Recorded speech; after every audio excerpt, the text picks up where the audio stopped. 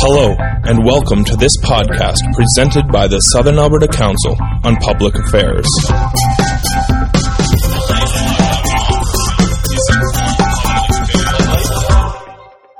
Good afternoon, everyone, and welcome to this week's session of the Southern Alberta Council on Public Affairs. My name is Keith McLaughlin, and it's my pleasure to be your moderator this afternoon. Before I introduce our presenter, I have a few reminders.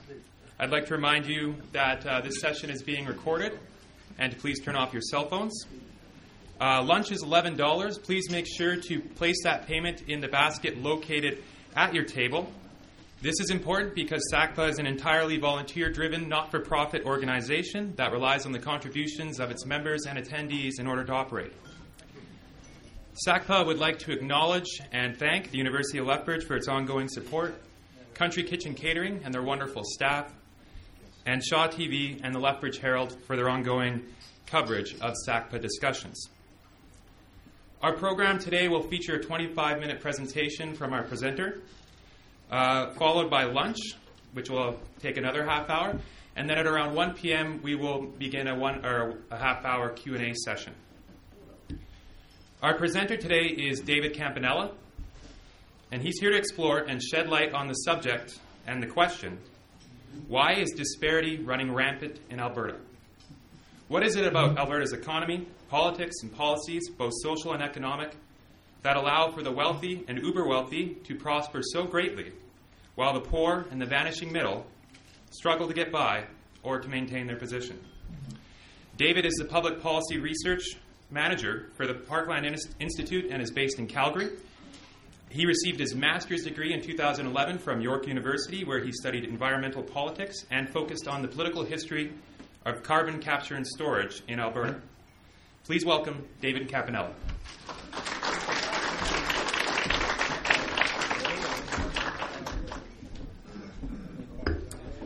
The uber wealthy. I like that, Keith. That's a good term. They're a whole new class. So first off, let me just say that I have a tremendous amount of respect for the committed volunteers that keep this organization going. They obviously value an informed citizenry and an informed public debate. And these are values that are very much in line with the objectives of the Parkland Institute. So thank you very much. My presentation today, as Keith mentioned, will hopefully act as a primer on the topic of the incredibly important topic of inequality. Answering some of the basic questions like what it is, why it exists, and what we can do about it. First, though, I'd like to say a few words about the organization I work for, the Parkland Institute. I know some of you will already be familiar with the Institute thanks to your fellow Lethbridgian. I'm not sure what the right term is there, but Trevor Harrison, the Institute's director. For those who don't know, Parkland Institute is an Alberta-wide research network based in the University of Alberta. We are what the media commonly refers to as a think tank. We use the lens of political economy, method with rich history in Canada, to research important economic, social, and political issues facing Alberta and Canada. Our goal is to produce relevant research that allows people to better understand our current situation and articulate alternative futures. We're often bombarded by the notion that there is no alternative, that the correct policy is whichever one that makes the market the happiest. As an institute, we strive to make clear that that is not the case and that the alternative approaches to policy making not only exist, but are more in line with the interests of most people. I think it's safe to say that rising inequality is one of the most critical and defining issues of our day, both in Alberta and more broadly.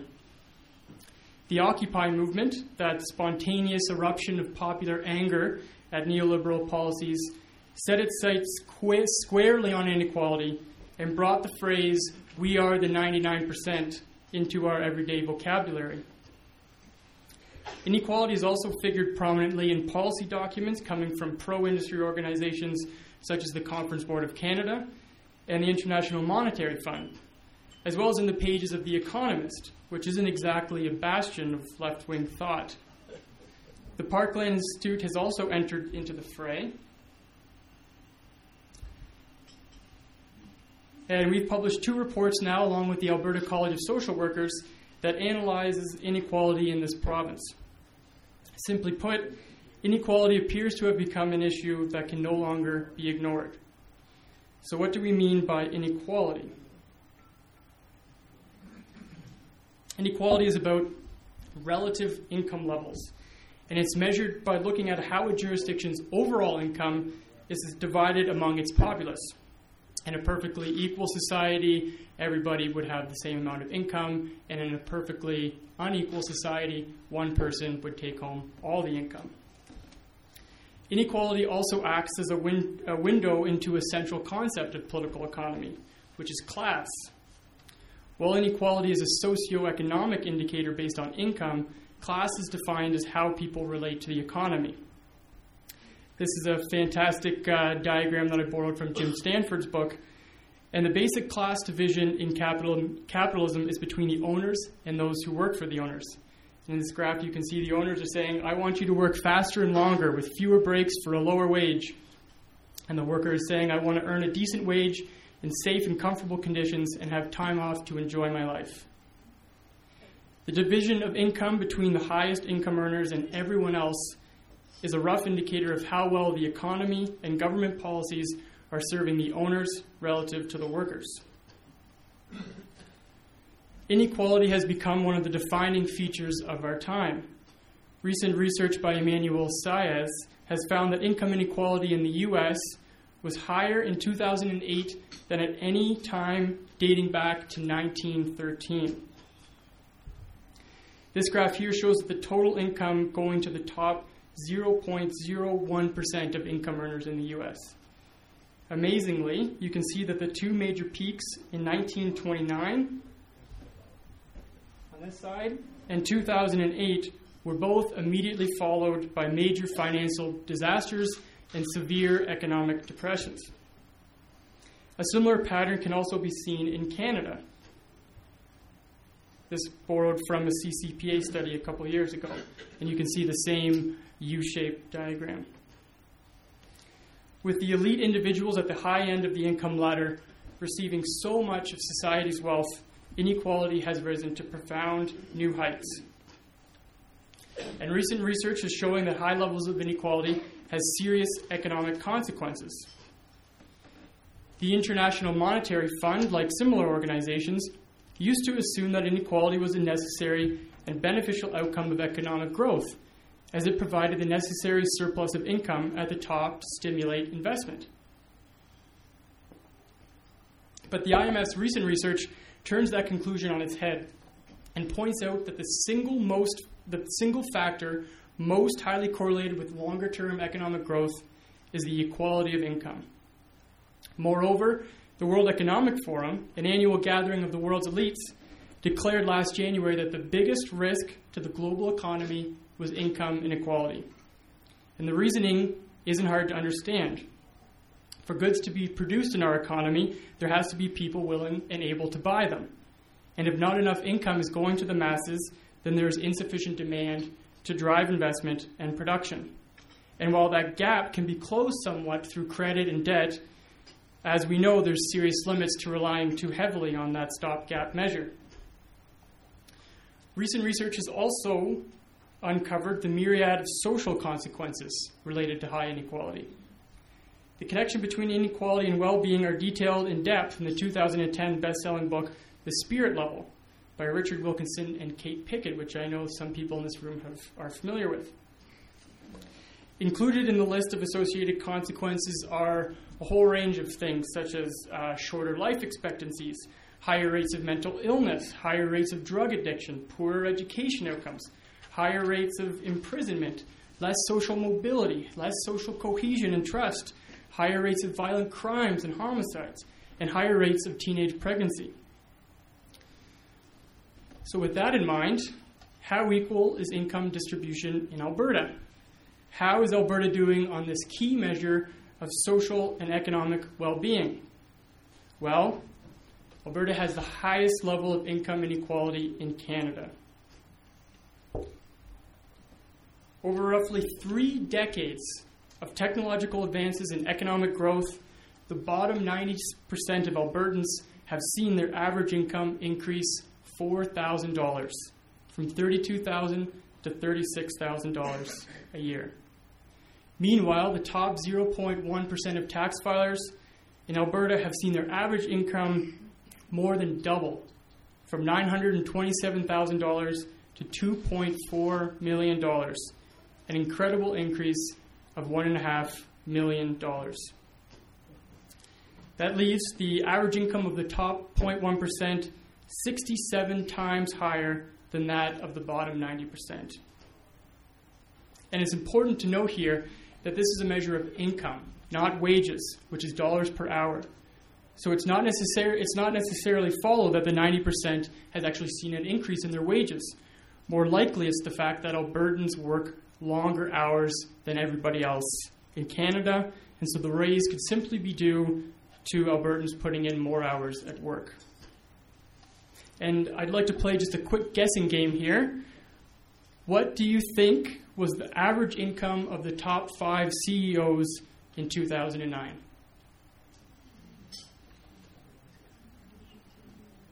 $1.5 million. 1, 5, 15. I'll stick with the first two, but that was closer. It was $11,084,123.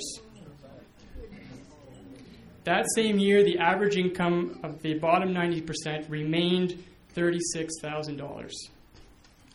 These figures show that the last 3 decades of economic development and growth in Alberta have meant virtually nothing in terms of real income gains for most Albertans, while those at the very top of our society have benefited tremendously. Indeed, Alberta has the richest rich in Canada. At $672,100, the income of the top 1% in Alberta is far higher than anywhere else in the country, where the national average is just $422,000. Alberta also has the poorest poor. The intensity of poverty can be measured by the poverty gap, which basically looks at how far below the poverty line are the average people on low income living. And Alberta has the highest gap. Individuals in Alberta on low income live 23% below the poverty line. Alberta also has one of the highest wage gaps between men and women, with women in full-time, full-year jobs earning just 68% of their male counterparts. Additionally, the boom and bust direction of our economy has driven up income inequality, as the benefits of the boom go overwhelmingly to the top income earners, and the costs of the busts are disproportionately borne by the poor. This can be most recently seen following the Great Recession in 2008, which saw the bottom 10% of income earners in Alberta see their income fall 20%, while the top 40% saw their incomes impacted negligibly. So with that in mind, does Alberta's high level of inequality translate into any of the social symptoms described in the spirit level? Well, not surprisingly, it does.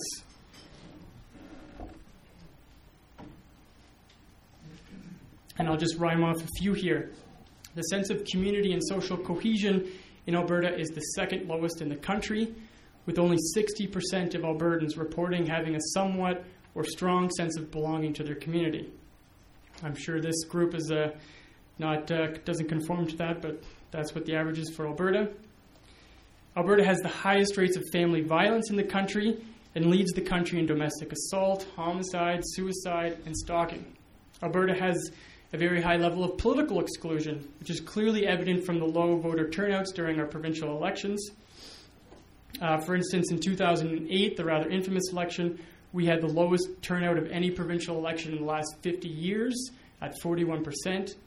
And even our last provincial election, which was deemed to be a nail-biter and possibly the end of the PC dynasty, still only had a voter turnout slightly higher than 50%.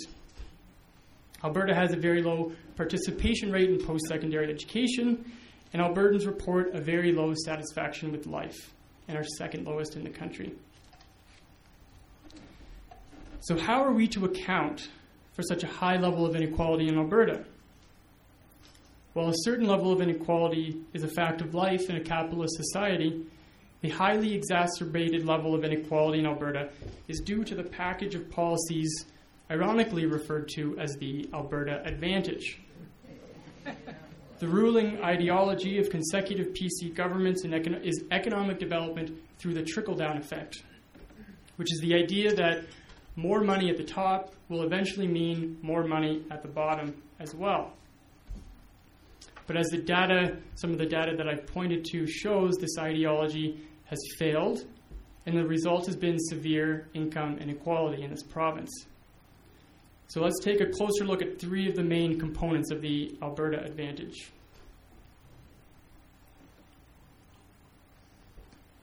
The flat tax.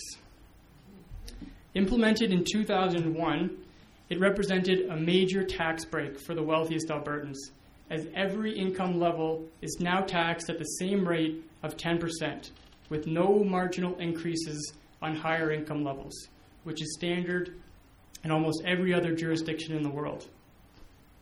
As a result, middle income and low income Albertans pay among the highest income taxes in the country, while the wealthiest pay the lowest. Progressive income taxes have long been one of the key mechanisms for dampening inequality, by asking those who receive disproportionately high incomes in the market to pay a higher share of that income back to society. Another one is corporate tax cuts. Corporations in Alberta pay exceptionally low corporate taxes. The general corporate tax rate is 10%, which is tied for the lowest in Canada. Our government has also pursued our federal government has also pursued a policy of routinely lowering its corporate tax rate, and without Alberta picking up the slack, the combined federal-provincial corporate tax rate has plummeted from 33.6% in 2005 to 25% in 2012.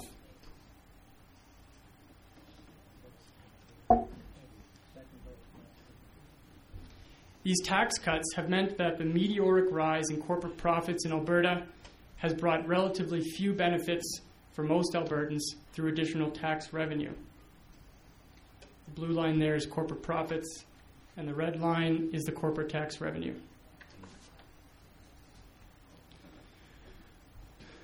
We also have our resource giveaway. Rather than a staged plan of development that ensures Albertans receive the maximum value for the one-time use of their resources, the provincial government maintains an economic development strategy based on royalty breaks for wealthy oil corporations in order to promote the extraction of Alberta's fossil resources as fast as possible. In the tar sands specifically, oil corporations are given a royalty break so that they can start to make profits faster than they otherwise would, and this royalty break has cost the public billions in foregone royalty revenue. As this graph shows, the blue line is the share of overall revenue going to the public. In 1978 and 1979, Albertans earned 40% of the revenue generated by the sale of their oil and gas. By 2011, the government's development through royalty break scheme meant that the public share had fallen to 9%. And this has meant literally billions of dollars being lost. Former Premier Lougheed set a target to capture 35% of the value of the resource for the public. And as you can see, he exceeded that goal for those few years there. And currently, our provincial government, by failing to maintain and meet that objective, it will cost the provincial treasury $19 billion this fiscal year and again in the following fiscal year. And looking at the most recent provincial budget, it made the government's strategy and its failure exceptionally clear. While the government clamored about the decline in bitumen royalties, it didn't make any mention of its ongoing royalty holidays on all new oil and gas drillings in this province, including an extended royalty holiday for horizontal drilling, which is what the bulk of new drilling in this province will be. The budget shows that the government managed this year, or this past fiscal year, to increase conventional production 12%. But in doing so, it collected 18% less in royalties.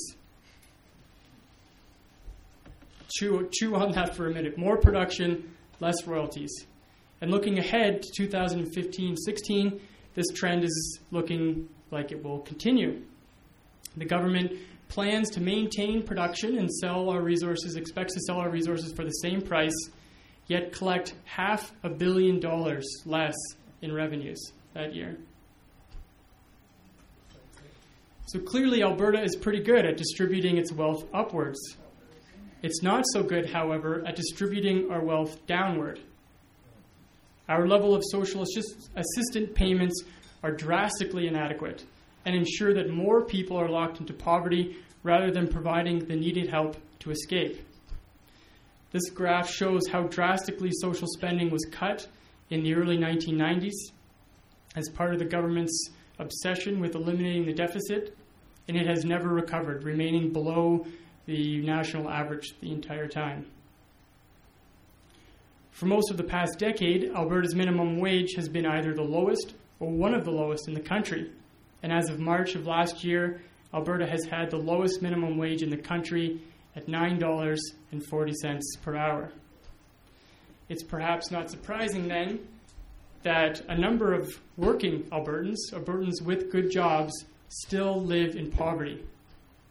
For instance, in 2009, 47% of children living in poverty had at least one or more parent working full-time, full-year job.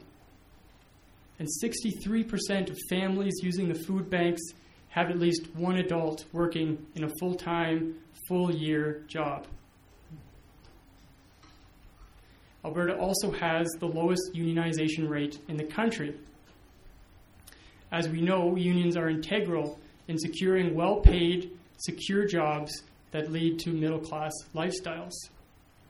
In fact, a study on inequality by the OECD found that the most important factor in achieving equality was membership in a union. The provincial government has, for the past 2 decades, pursued policies that undermine the rights of workers in collective bargaining. As a result, Alberta has the lowest unionization rates in the country and failed to protect good, secure, well-paying jobs.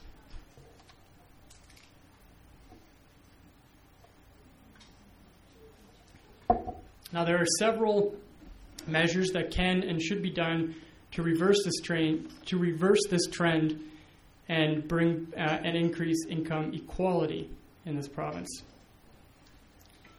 The first step is for all of us not to drink the Kool-Aid. It might seem like it will taste good, but it won't. There is no sound economic or moral reasoning that giving money to the rich is better than giving it to the poor. It is ideology and politics, not economics. The trickle-down theory has proven to be false in this province and elsewhere, and it only serves to make the rich much richer. Indeed, it appears that the opposite is in fact true. Our economy is best served by sending money down, not up, where it will be actually spent in the economy, rather than being sent abroad to tax havens. Studies have shown that it would cost the Alberta government less to eradicate poverty than to simply manage it as it does on an ongoing basis. We also need to move forward from targeted social programs to a universal approach based on rights. People have a right to a good living, like a living wage policy. People have the right to childcare, universal childcare. People have the right to housing, universal housing. And we need to move to progressive revenue reform. We need to eliminate the tax break for the rich, which we can see was a failed experiment, and bring back a progressive income tax. We should stop subsidizing wealthy oil corporations to remove and export our fossil fuel resources. And we need to make sure that Albertans receive the maximum value for this one-time sale of our resources. as the CEO of Enbridge recently correctly pointed out in a recent speech, quote, "Nobody's making any more oil and gas, so we'd better get a fair value for it." I couldn't agree more. So it's time for the owners to take that approach, as the oil corporations seem to be doing themselves. We also need to make sure that when we raise royalty rates, that we're using that increase in revenue in a prudent way. This would be by investing it in creating a green economy, by investing in green technology and infrastructure, as well as saving for our non-fossil dependent future and putting that revenue into the Heritage Savings Trust Fund. We also need to start supporting unionization and respect collective bargaining in order to help secure real income and employment gains for the bottom 90%. This does not include, for instance, imposing contracts on our teachers and our doctors. And finally, we also need to strengthen democracy and good governance. And a good way to move forward on that is to move from our first-past-the-post election system to proportional representation. So just some ideas to chew on. Thank you very much for having me, and I look forward to your questions.